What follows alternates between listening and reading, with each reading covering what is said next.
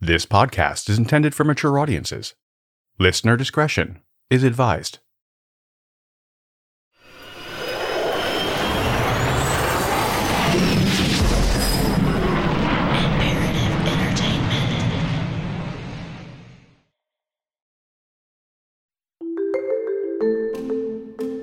On May 17th, 1938, people tuning into the radio heard something a bit different from the typical news of the day. It was the first time that a game show was aired, and it would go on to revolutionize the broadcast entertainment industry. The quiz show was called Information Please, and it aired on NBC radio stations for almost 13 years. Information Please, presented each week at this time by Canada Dry, famous the world over for its fine beverages. Wake up, America. Time to stump the experts. The concept of the show was basic. A panel of experts were given a list of questions provided by the audience. If the experts could not answer the question correctly, the listener who submitted the question won $5, almost $100 today. A listener would receive $2 if their question was used in the show. Over the years, the quiz show raised the amount of the prize money and included a set of encyclopedias to keep things interesting. 2 weeks after the U.S. premiered the first radio game show, the United Kingdom became the first country to air a televised quiz show. At 10 p.m. on May 31st, 1938, viewers were treated to a 15-minute showdown between celebrities and contestants in a program called Spelling Bee.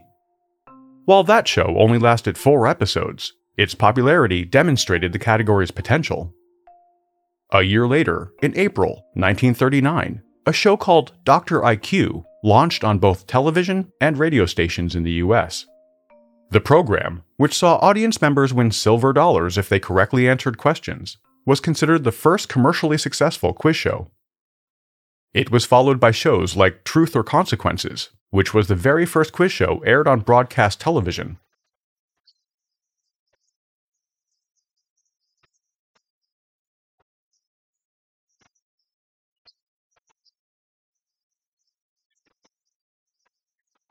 Truth or Consequences premiered in July 1941 and gave players 2 seconds to try and answer absurd trivia questions. The high-speed, high-pressure question-and-answer format became a hit with audiences and laid the foundation for some of the most popular shows of all time. During the 1950s, as television was overtaking radio as the preferred means of entertainment, game shows began to dominate the airwaves. To capture ratings in the slower afternoon hours, networks offered lower-stakes games directly targeting housewives. Shows like The Price is Right, which first aired in 1956 and went on to be the longest-running daytime game show in history. Today, these 4 bargain hunters match their shopping skills. And the original Wheel of Fortune, which aired on the CBS network in 1952. Much like the modern version, the show invited contestants to spin an oversized wheel to win cash and prizes. For those primetime viewers, there were high-stakes games like the $64,000 Question, which premiered on CBS in 1955, and 21, which followed a year later on NBC. Both quiz shows were based on general knowledge questions, where players would earn money for correct answers. The primetime programming became extremely popular with audiences and advertisers alike, making the quiz show the most lucrative category on television. But as the ad revenue poured in and the ratings continued to skyrocket, the pressure was mounting for show executives to keep viewers interested.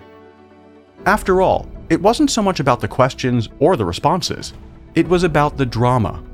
It was about the countdown, the valuable prizes to be won or lost. Even if you weren't a contestant, as an audience member, you could still internalize the pressure. That was the magic ingredient, and show producers knew it. They just had to make sure every episode was more dramatic than the last. But how do you guarantee drama to a fundamentally predictable formula?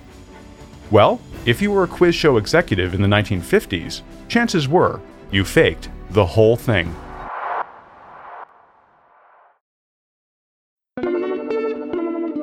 The practice of in-house cheating became so widespread that it almost destroyed the genre and would become known as the quiz show scandals. My name is Eric Crosby. Welcome to True.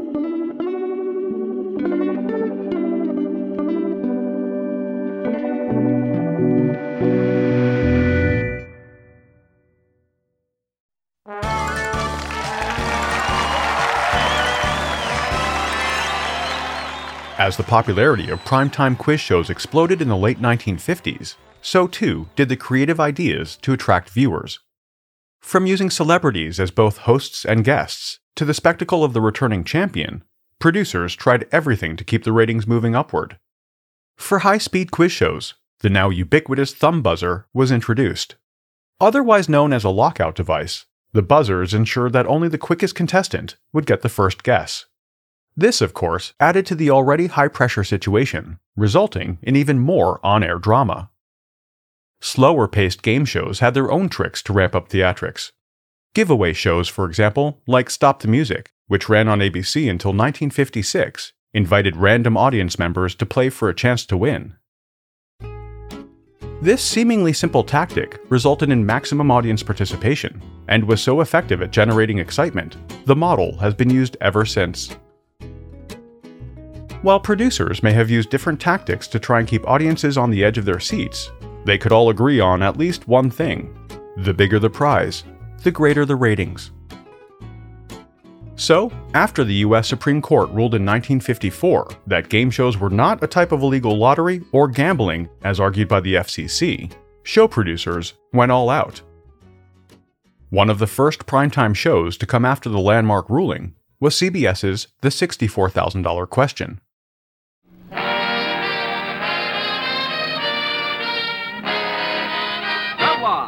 The greatest name in cosmetics presents the 1, 2, 4, 8, 16, 32, 64. Yes, the $64,000 question. It premiered in 1955 and was by far the most prize money offered by a quiz show at the time. The sizable jackpot helped catapult the show to the top of the charts. It was so popular that it quickly knocked the #1 rated television show out of its spot. That show? I Love Lucy. To win, a contestant would have to correctly answer a series of increasingly challenging questions on a specific subject. Each question came with an increasing cash prize until the player reached the final one, worth $64,000. Because of the show's popularity and the vast amount of money people could earn, winners would often become national celebrities. One of them was a young psychologist named Dr. Joyce Brothers. She became the first woman, and only the second person, to win the show's top prize, walking away with almost $135,000. That's about $1.25 million today. The brilliant doctor had not only become one of the biggest winners in quiz show history, but the publicity rocketed Joyce Brothers into fame. Please welcome America's favorite shrink, Dr. Joyce Brothers.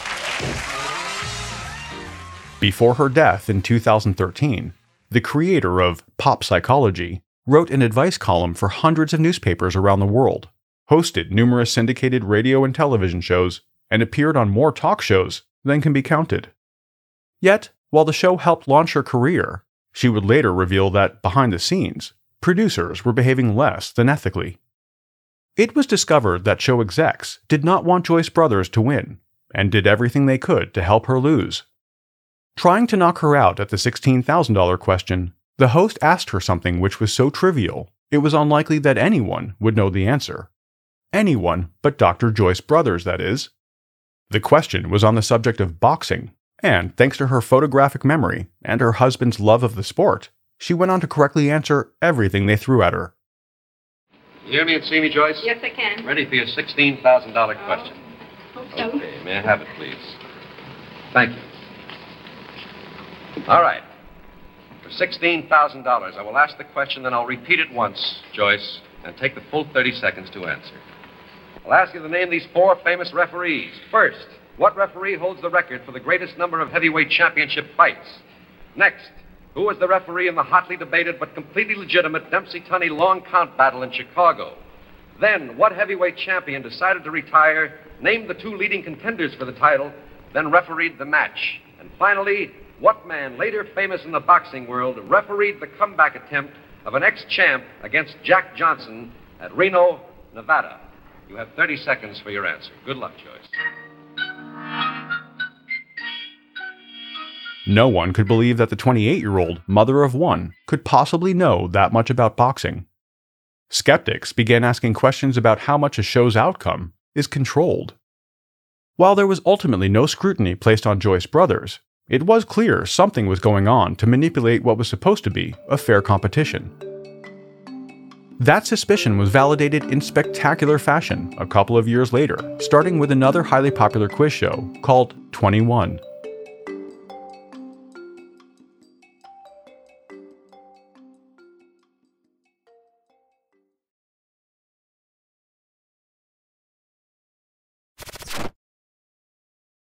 Afford Anything talks about how to avoid common pitfalls, how to refine your mental models, and how to think about how to think. Paula, while certainly you can mess up on $1 million a year, it is far less likely than it is on $30,000 a year. Right. I would meet wonderful people that were struggling with a budget that was super tight. It was 100% you need to make more money. Make smarter choices and build a better life. Afford Anything, wherever you listen.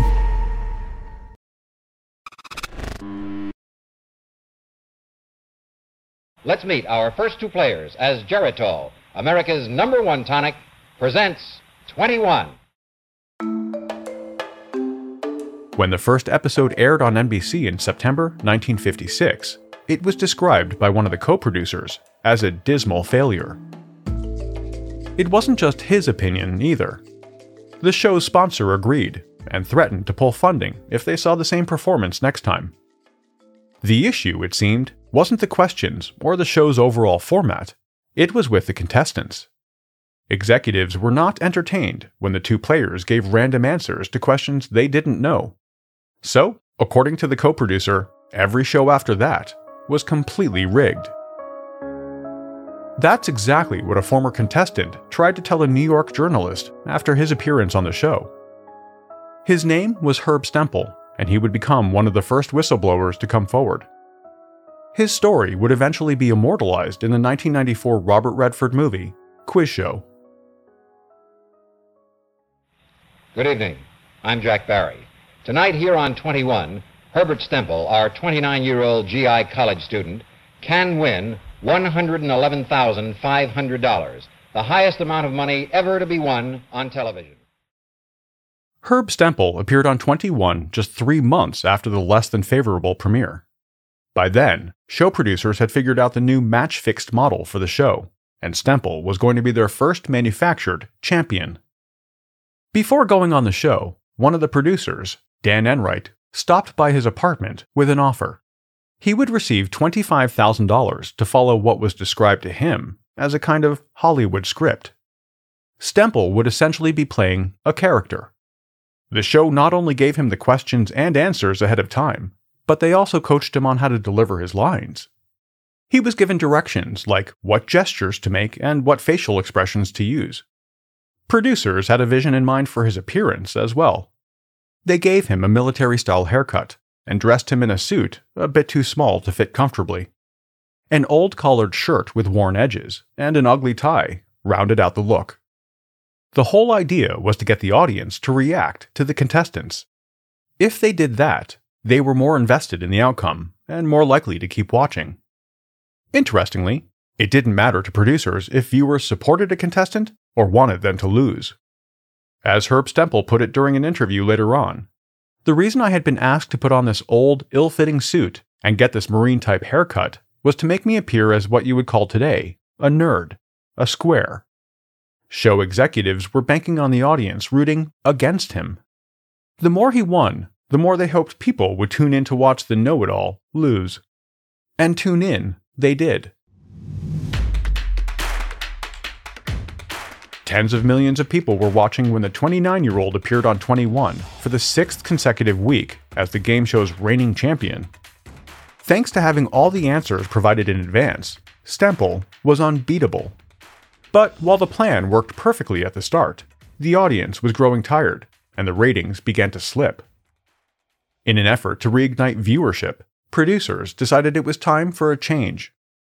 They brought in a contestant named Charles Van Doren an English professor, and the son of a Pulitzer Prize-winning poet. The handsome and charismatic academic was the polar opposite of the show's returning champion, and, as far as producers were concerned, he was their new champion. Appealing to his ego, producers told Van Doren that his participation in the fraud would go a long way to, as they put it, glamorize intellectualism.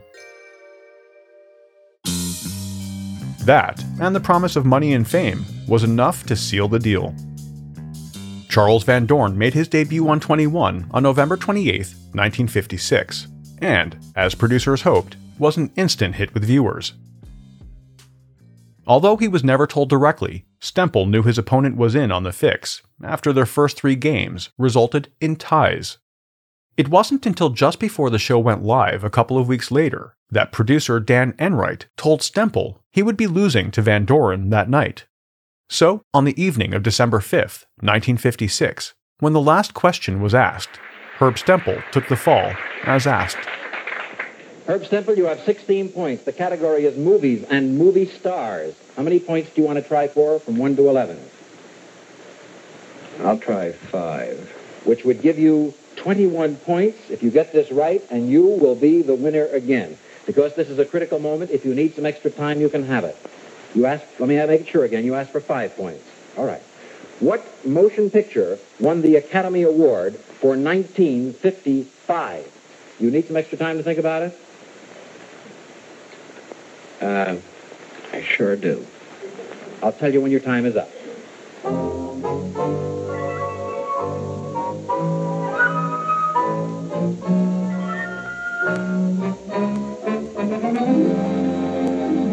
Your time is up, Herb Stemple, for 5 points, which would give you 21.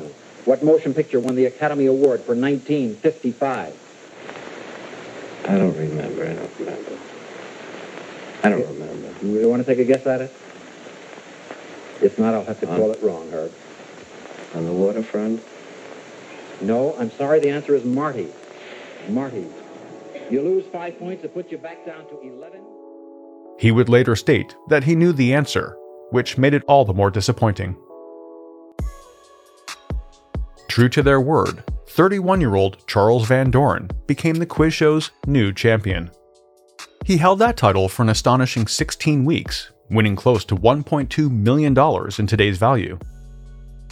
Not only had he made a ton of money for his part in the fraud, but he had also become one of the most popular celebrities of the time. For several years following his epic run on the quiz show, the charismatic teacher was a fixture on television and radio shows across the US. He was even featured on the cover of Time magazine. But while Van Doren was enjoying the spotlight, Herb Stemple was in the background speaking to journalists about his experience. Without evidence, though, newspapers were reluctant to go to print with the story. Just over a year later, something happened that would change their minds.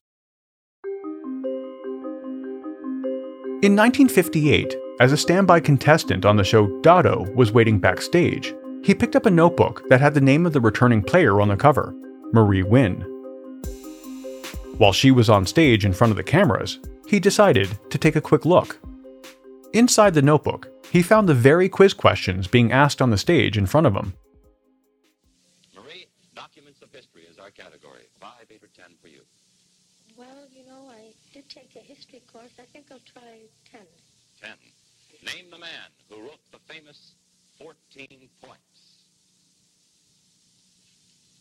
Woodrow Wilson? That is right. Yes.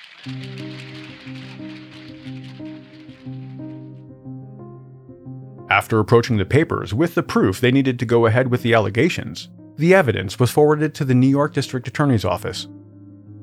As the investigation ramped up, more contestants came forward with stories of being coached prior to appearing on game shows. Shows like Tic-Tac-Toe, For Love or Money, and The Big Surprise, along with 21 and Dotto, were all implicated for fraud. Each one was subsequently canceled, but the scandal was far from over and almost destroyed the game show category entirely. A look around the world at other top stories of 1959. Scandal of the Year, the television quiz show fraud with Charles Van Doren, the pivotal figure. When the scandal broke, 5 of the top-rated programs on network television were game shows. The appeal for most viewers was the fundamental idea that anyone could become rich and famous if they were a contestant. That illusion was shattered, as so many popular shows were exposed as fixed. For a country in love with its quiz shows, the truth was heartbreaking. President Eisenhower even gave his opinion on the matter, stating that it was a terrible thing to do to the American public. Many journalists at the time wrote that it was a clear end to the nation's moral fiber. Needless to say, the deception was taken seriously. While there were no laws at the time against rigging a quiz show, there were laws against lying to a grand jury. Yet, of the 150 former contestants and producers called as witnesses, it's believed that nearly 100 of them lied under oath. Eventually, 18 witnesses admitted to perjury, but none received jail time. The vast majority, however, evidently feared the social ramifications of admitting their part in the fraud, behavior that caught the attention of the federal government. In October 1959, the U.S. Congress opened their own investigation into the quiz show scandal. Coincidentally, at the same time the House Oversight Committee announced that they were looking into the matter, several other popular high-stakes quiz shows were immediately canceled. Name That Tune, The Big Payoff, and Top Dollar were just a few to disappear from the networks seemingly overnight. As the congressional investigation continued, witnesses who had denied everything during the New York probe were now telling very different stories. But it was one witness in particular that provided the irrefutable proof Congress was looking for. Back for the 5th week, Mr. James Snodgrass. And returning with $52,500, Mr. Hank Bloomgarden. When James Snodgrass was a contestant on 21, like many others before him, he too was coached by producers. Wanting to document the evidence, Snodgrass sent himself the answers via registered mail prior to the show being aired. It was more than enough to draw a reasonable conclusion. With the facade now completely eroded by the facts, it was time for Charles Van Doren, who had remained out of the spotlight for most of the scandal, to appear in front of Congress. Until then, Van Doren had vehemently denied any knowledge of fraud. That was now over. In the Senate hearing room, the dramatic climax of the probe of fixed and rigged quiz shows. Charles Van Doren's wife and father, poet Mark Van Doren, are in the audience as committee chairman Senator Orrin Harris opens the hearing. Charles Van Doren arrives to apologize and attempt to explain to the millions whose friendship and respect he had won. Van Doren retracts his earlier denials of getting any assistance. He admits that he received dramatic coaching and the questions and many of the answers. But his statement is a rueful and moving realization that for his wealth and fame, he paid a bitterly high price.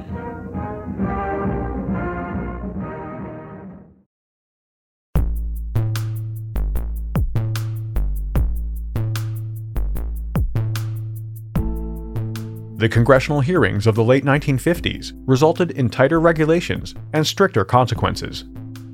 An amendment to the Communications Act of 1934 specifically prohibits any match-fixing practices within the game show industry. As a result, most of the major networks completely removed their quiz show programming. Those that did continue made changes, such as implementing caps on how much a contestant could win and how many times they could return. It would be close to 30 years before producers returned to the high-stakes, high-pressure model.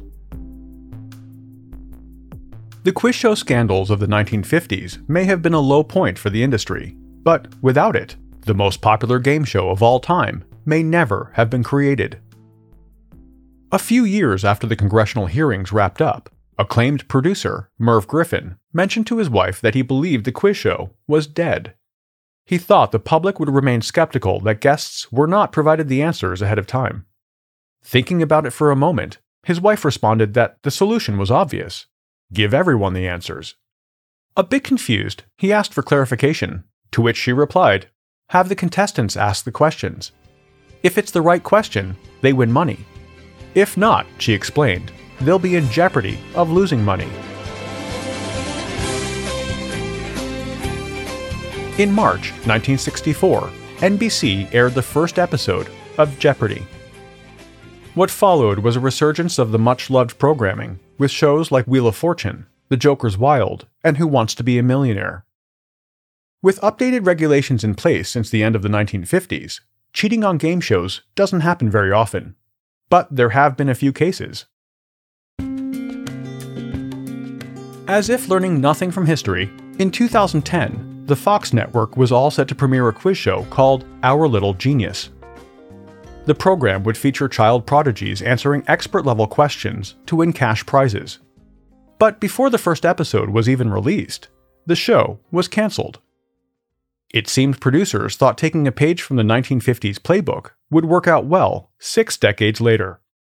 Some of the contestants and their parents were given coaching and specific answers prior to going on stage. Complaints were filed with the Federal Communications Commission by some of the parents. The case would have been the first time since the late 1950s that the FCC investigated fraud allegations concerning a quiz show. An investigation, however, was never conducted, since the show was cancelled before a single episode made it to air. Another game show-related story that made international headlines occurred in 2001 on the British version of Who Wants to Be a Millionaire? When former British Army Major Charles Ingram took the hot seat, no one expected him to win the jackpot of £1 million. After a rough start where he used up both lifelines, Ingram returned the next day and cleaned house. His flawless performance caused some to question its legitimacy, and the production company started an internal investigation. Before he could receive the lucrative jackpot, the company froze the payout until the review was completed. It was while they were studying the footage that someone noticed the coughing. As Charles Ingram debated each possible answer out loud, coughing can be heard from not one, but 2 people consistently. Who was the second husband of Jacqueline Kennedy? I would have thought that it would be Aristotle Onassis. I'm pretty confident it's Aristotle Onassis.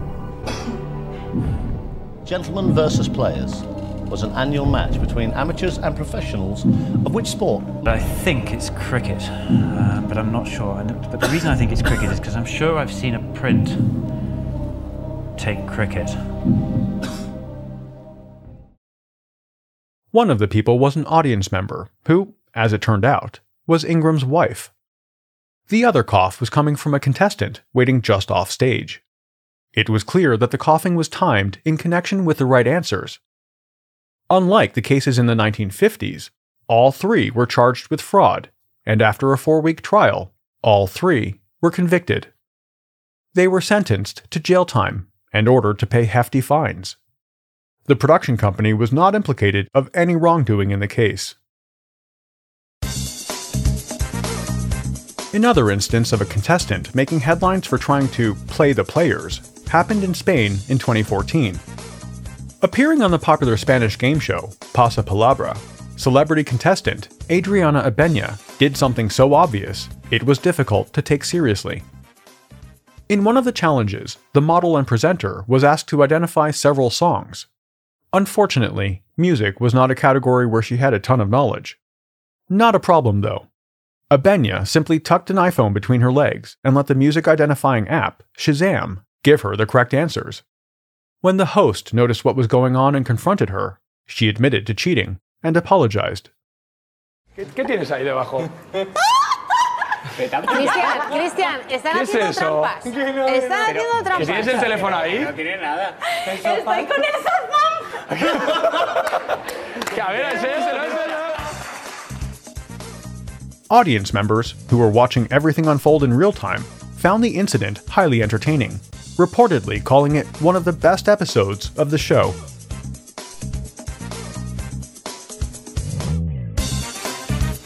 So for the jackpot, name your favorite game shows.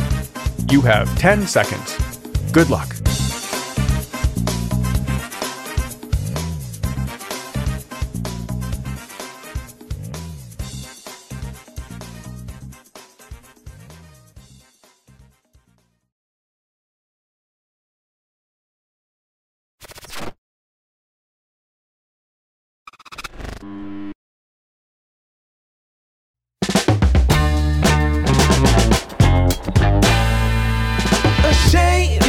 think something new under the sun.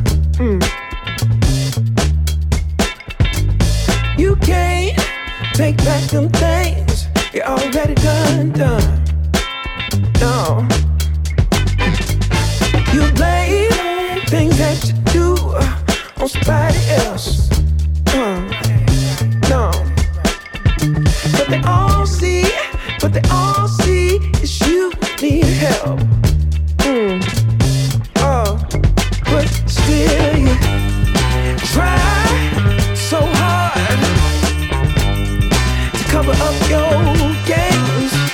You try so hard,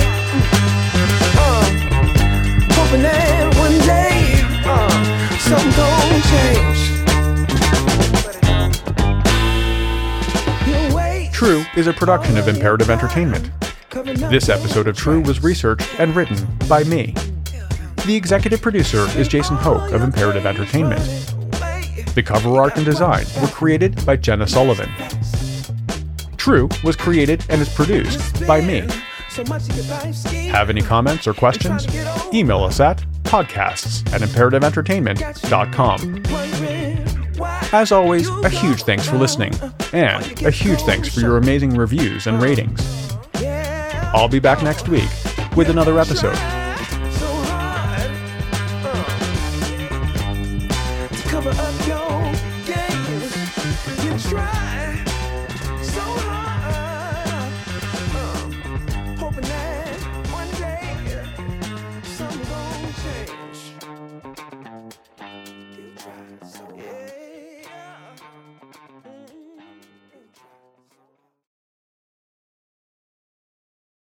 The Bigger Pockets portfolio of podcasts are worthy of your investment. We're having a real conversation as real estate investors. New episodes available every day. It's important to buy where it makes money and not necessarily where you want to travel to. Bigger Pockets, On the Market, Rookie Real Estate, or Money Podcast. The purpose of flipping is to create more cash so then you can reinvest into other types of properties. The Bigger Pockets Podcast, on YouTube or wherever you listen.